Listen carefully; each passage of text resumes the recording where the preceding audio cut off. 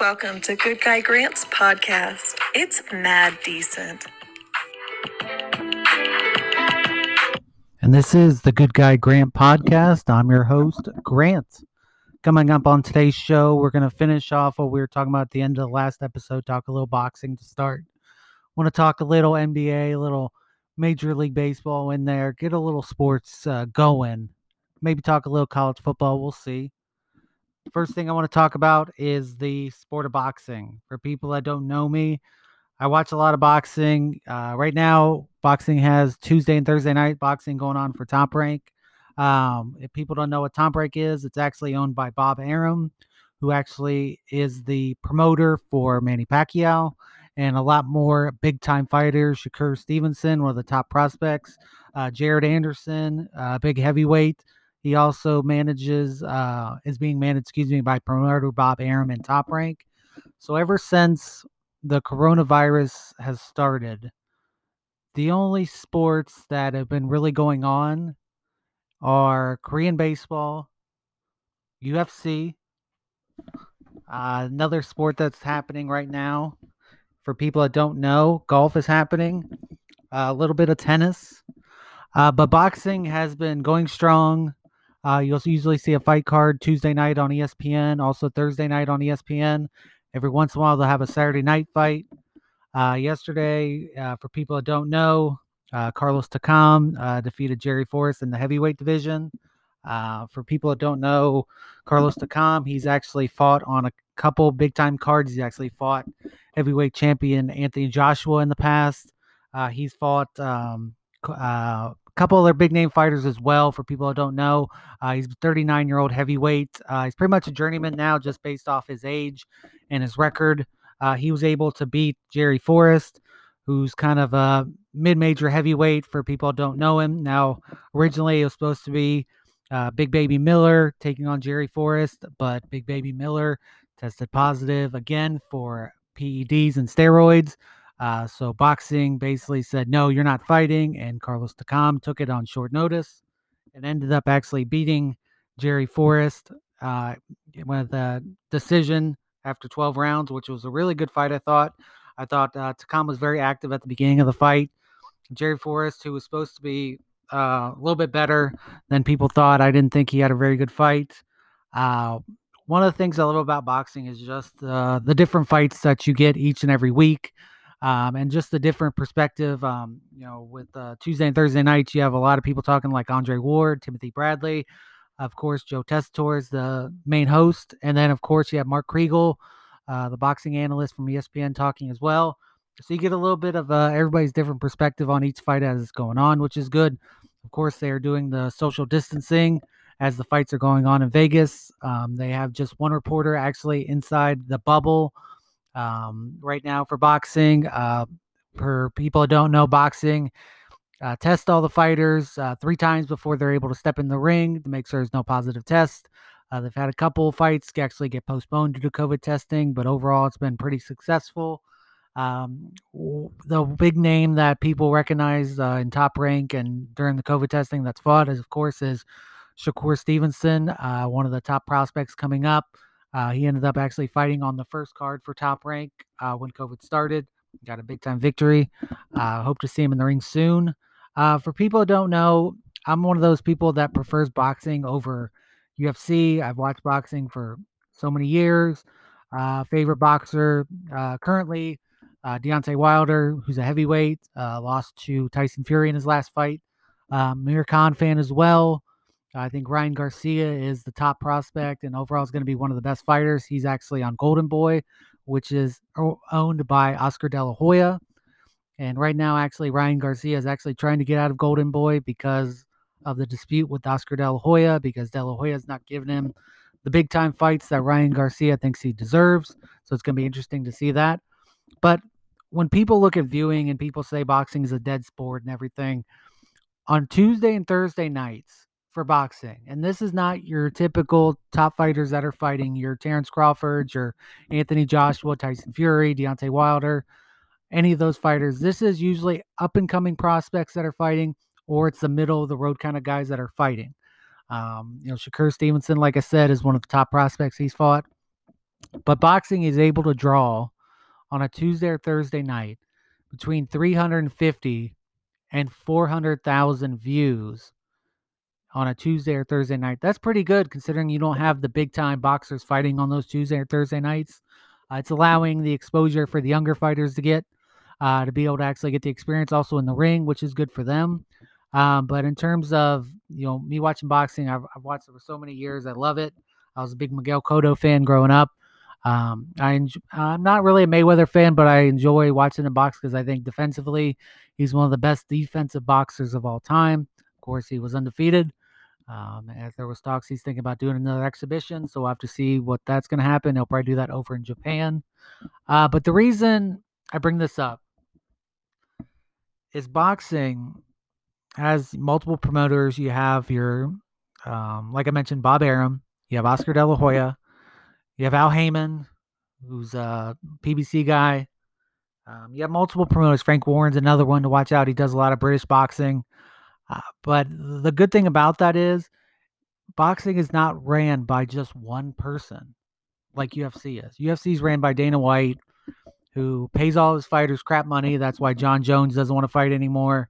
And basically says, hey, fighters, we're going to pay you a little amount of money, but I'm going to pocket the rest. Now, Dana White came out recently and said he was asked a question by a reporter that basically was asked, Dana, why are you not paying your fighters as much as you were previous?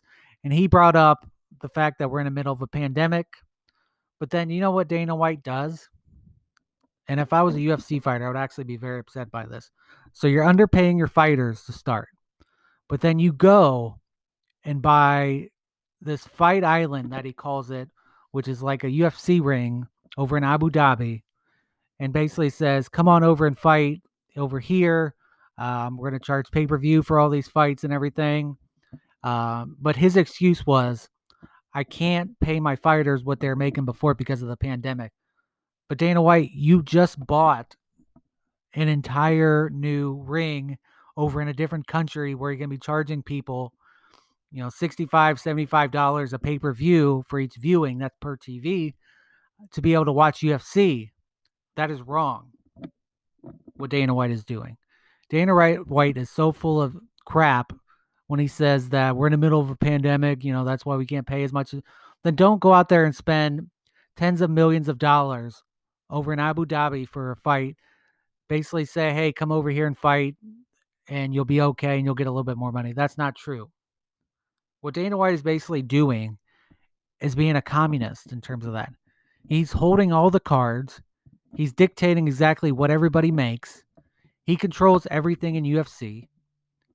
He doesn't want to listen to anybody but Dana White.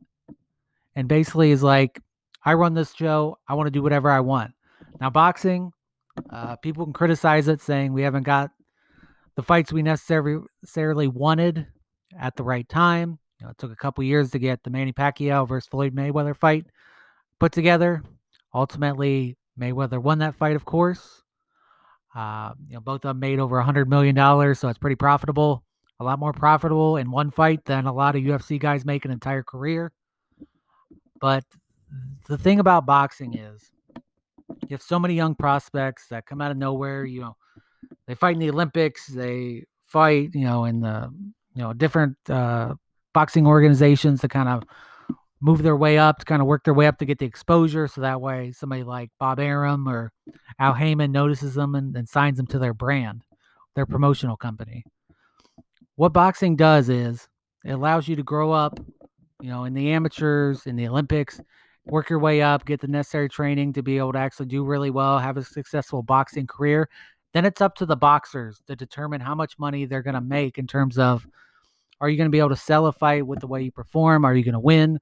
Are you going to be able to draw fans? But one boxing fight, for instance, Ryan Garcia is a young prospect coming up. He's on Golden Boy. Actually, recently turned down a $250,000 fight against Linares. Basically said he wants more money because he deserves it. He has over 1 million views or followers actually on Instagram. He brings popularity to the sport, to his fights. He's an undefeated fighter. But that's the platform Ryan Garcia has set up for himself to make even more money in the likes of, he can make tens of millions of maybe even 50 to $100 million in his career in boxing. That's the difference between boxing and UFC. Most UFC fighters, if you're really good, like you're Conor McGregor, you're John Jones, you'll make 10, 12, $15 million for your career in UFC. Remember this, though. Conor McGregor made over $100 million in one fight in boxing against Floyd Mayweather. Floyd Mayweather, of course, won. Both the guys got a ton of money. But the fact that Conor McGregor could make more money in boxing than he made in one fight than he made in his entire career in UFC just shows that boxing is not dead, for one. People care more about boxing in terms of putting actual money into watching it, going to the fights, and actually enjoying it. And then also in boxing it's more, you can coach your fighters a little bit better. You're teaching them. It's more in terms of technique in boxing than it is UFC. UFC, there's a lot of grappling, a lot of ridiculous chokeholds, all that extra crap that I don't like for UFC. Boxing, you stand up, you punch, you want to knock the guy out, or at least make it to the 12th round, finish the round to the point to where the judges give you a victory. But ultimately, I support boxing over UFC. I've always have, always will. I like where boxing's going in terms of the young prospects with Ryan Garcia, Shakur Stevenson, Big Baby Anderson's a big heavyweight coming up. You got Daniel Dubois out of England, who's really good. He's signed on to promotion for with Ancient Joshua over there as well. So it's good. It's boxing's in a good, I would say, is in a good area right now in terms of being able to grow. The fact that they're able to do fights Tuesday, Thursday nights, sometimes Saturday nights is really good. As the year comes along, we're going to have even bigger fighters coming.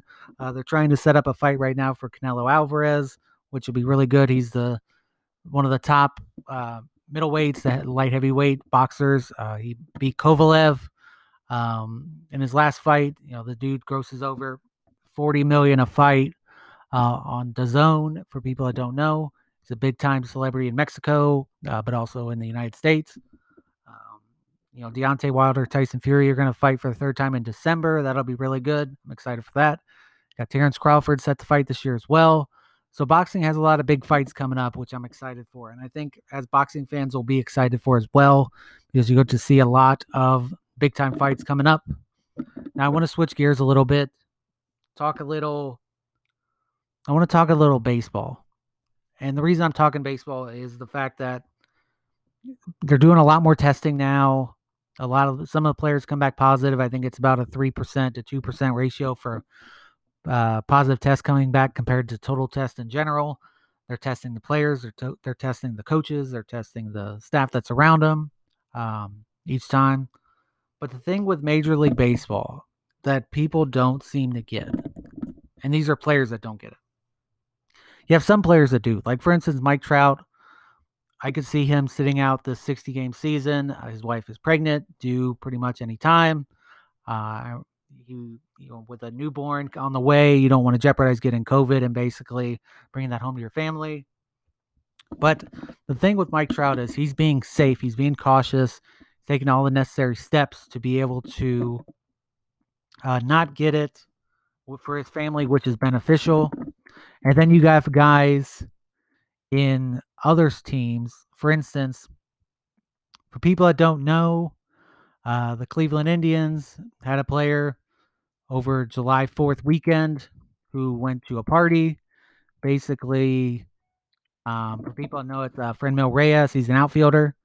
He actually went to a big, huge party over July 4th weekend, jeopardizing not only the people at that party in case somebody was positive for a COVID test, but then he goes back to the clubhouse and is around his teammates, and he could have jeopardized them, but the Indians did a great job of basically saying, hey, stay away. If you're going to do something like that, we don't want you around our players to where you can possibly give them a test. And what they're doing is they're testing Franmil Reyes for COVID to make sure he doesn't get it before he's even allowed to join the team again. which is smart by the Indians.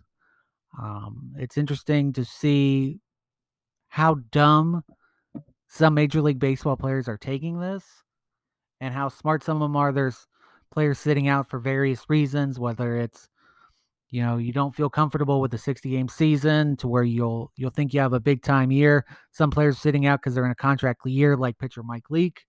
Some people are staying or not playing because of the fact that some of their family members have an autoimmune disorder or they have young children that they don't want to jeopardize in case they get it, which is understandable for them. But the fact that you see somebody like Franmil Reyes, who is not even guaranteed a roster spot for the Indians, going to a July 4th party, jeopardizing the people at the party and himself, as well as a possibility for the Indians clubhouse by doing something that dumb. And that just shows baseball players, and it happens in other sports as well. It's not just baseball. But the fact that some people are still not taking this seriously after what has happened in the United States, with all the deaths, all the positive tests, all what people's sports shut down. And then Major League Baseball players all around were complaining that they want to play and they want to do this. And then Franmil Reyes goes and does something dumb like that. I don't understand it. It happened in football as well. I remember seeing a story about Dak Prescott and Zeke Elliott at a party during COVID, which was stupid as well. If you want to have a season, and this goes for any sport, do what your team is telling you to do. Go to work, whichever sport you're in, and go home. That's it.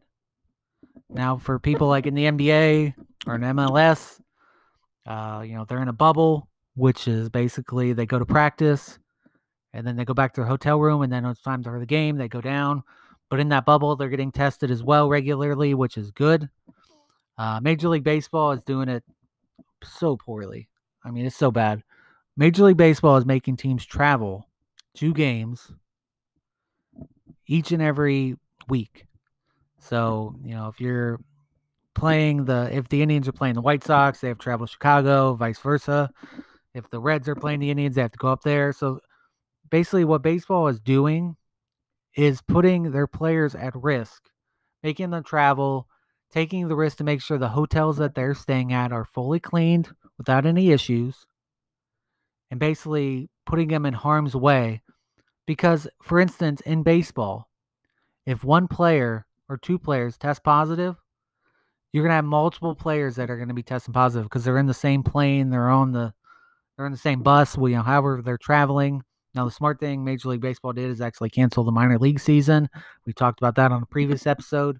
But the fact that players are traveling, so you have to make sure your airports are clean, you have to make sure your planes are clean, hotels, everything is clean to the point to where you're not going to get anything. The cost of travel, the cost of hotels, everything. So baseball, basically, it's already bad enough that they had to cut the season from 182 games to 60 because the baseball negotiation between the players and the owners couldn't come to a decision until late. But the fact that Major League Baseball, because they were so far behind the 8 ball, made it to where the players are having to travel city to city to play is absolutely ridiculous. You're telling me you couldn't go to a destination that has 2 ballparks, things like that, putting teams in hotels, taking over something and basically doing it. You couldn't go do what the NHL did and go to Canada, which the NHL was smart. So what they basically did was they told all their teams the season's going to happen, but you're going to be playing in Canada, which is really smart. So all because the reason the NHL did that is because of how low the COVID positive tests have been in Canada. So the NHL did very good in terms of that. Major League Baseball, for a sport that's losing $73 million a day for every day they don't play, for Rob Manfred to be this horrible commissioner, and some of the owners are bad as well, and basically come up with this plan to where, and this is just outrageous. Because like I said before, the NBA has a bubble. They're down in Florida. MLS has a bubble. They're down in Florida as well. They're basically quarantining themselves away from people. They're not allowed to see their family, anything like that. Major League Baseball is basically saying, hey, go travel and play your games in different cities, things like that. And then Go home to your family after that. So if you are a baseball player and you get a positive test, and you don't know about it, you're bringing that to your house, your home, around your family, and basically there's a chance of them getting it. That's the dumbest thing Rob Manfred has done.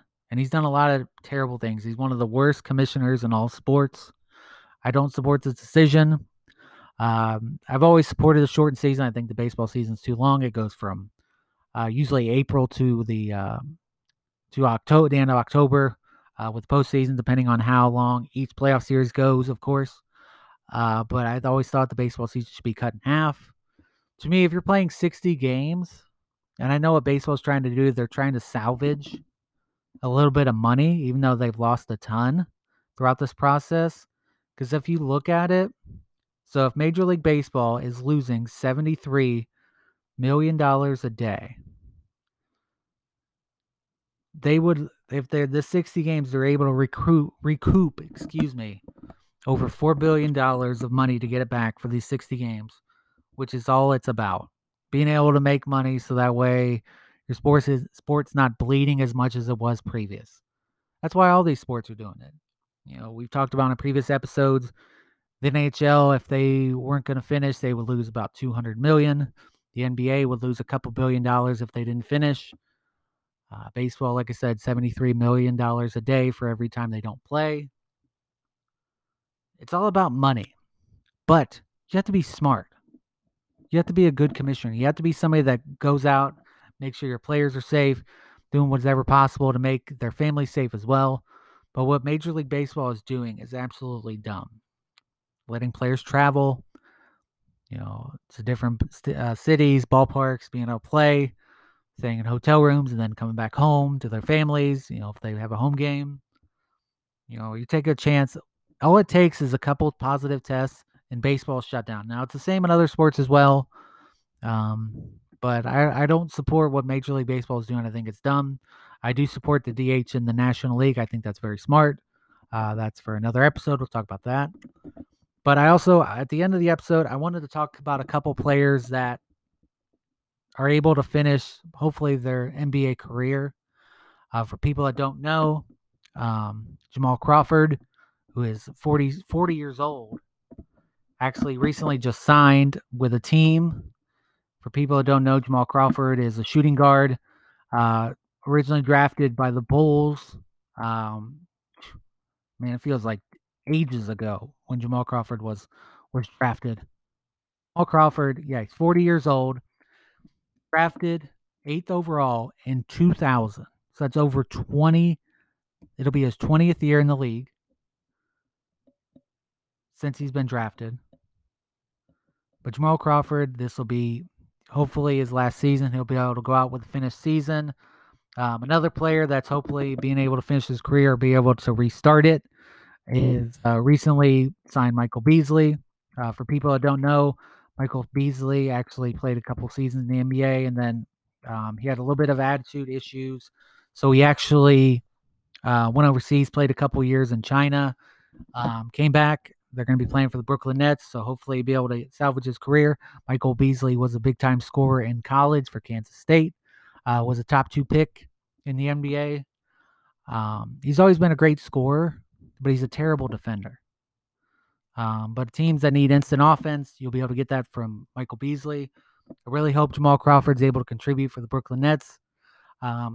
He's one of the guys who I respected to the points where I wish he would have got a ring. He did not, unfortunately. Hopefully he's allowed to finish these games, be able to finish a great career, and then do something else after. Jamal Crawford's one of those players that has not aged.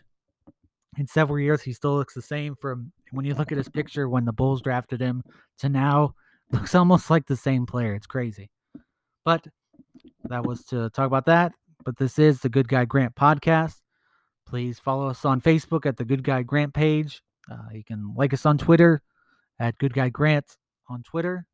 But everybody enjoy their weekend. And, of course, be safe. And this was the Good Guy Grant podcast.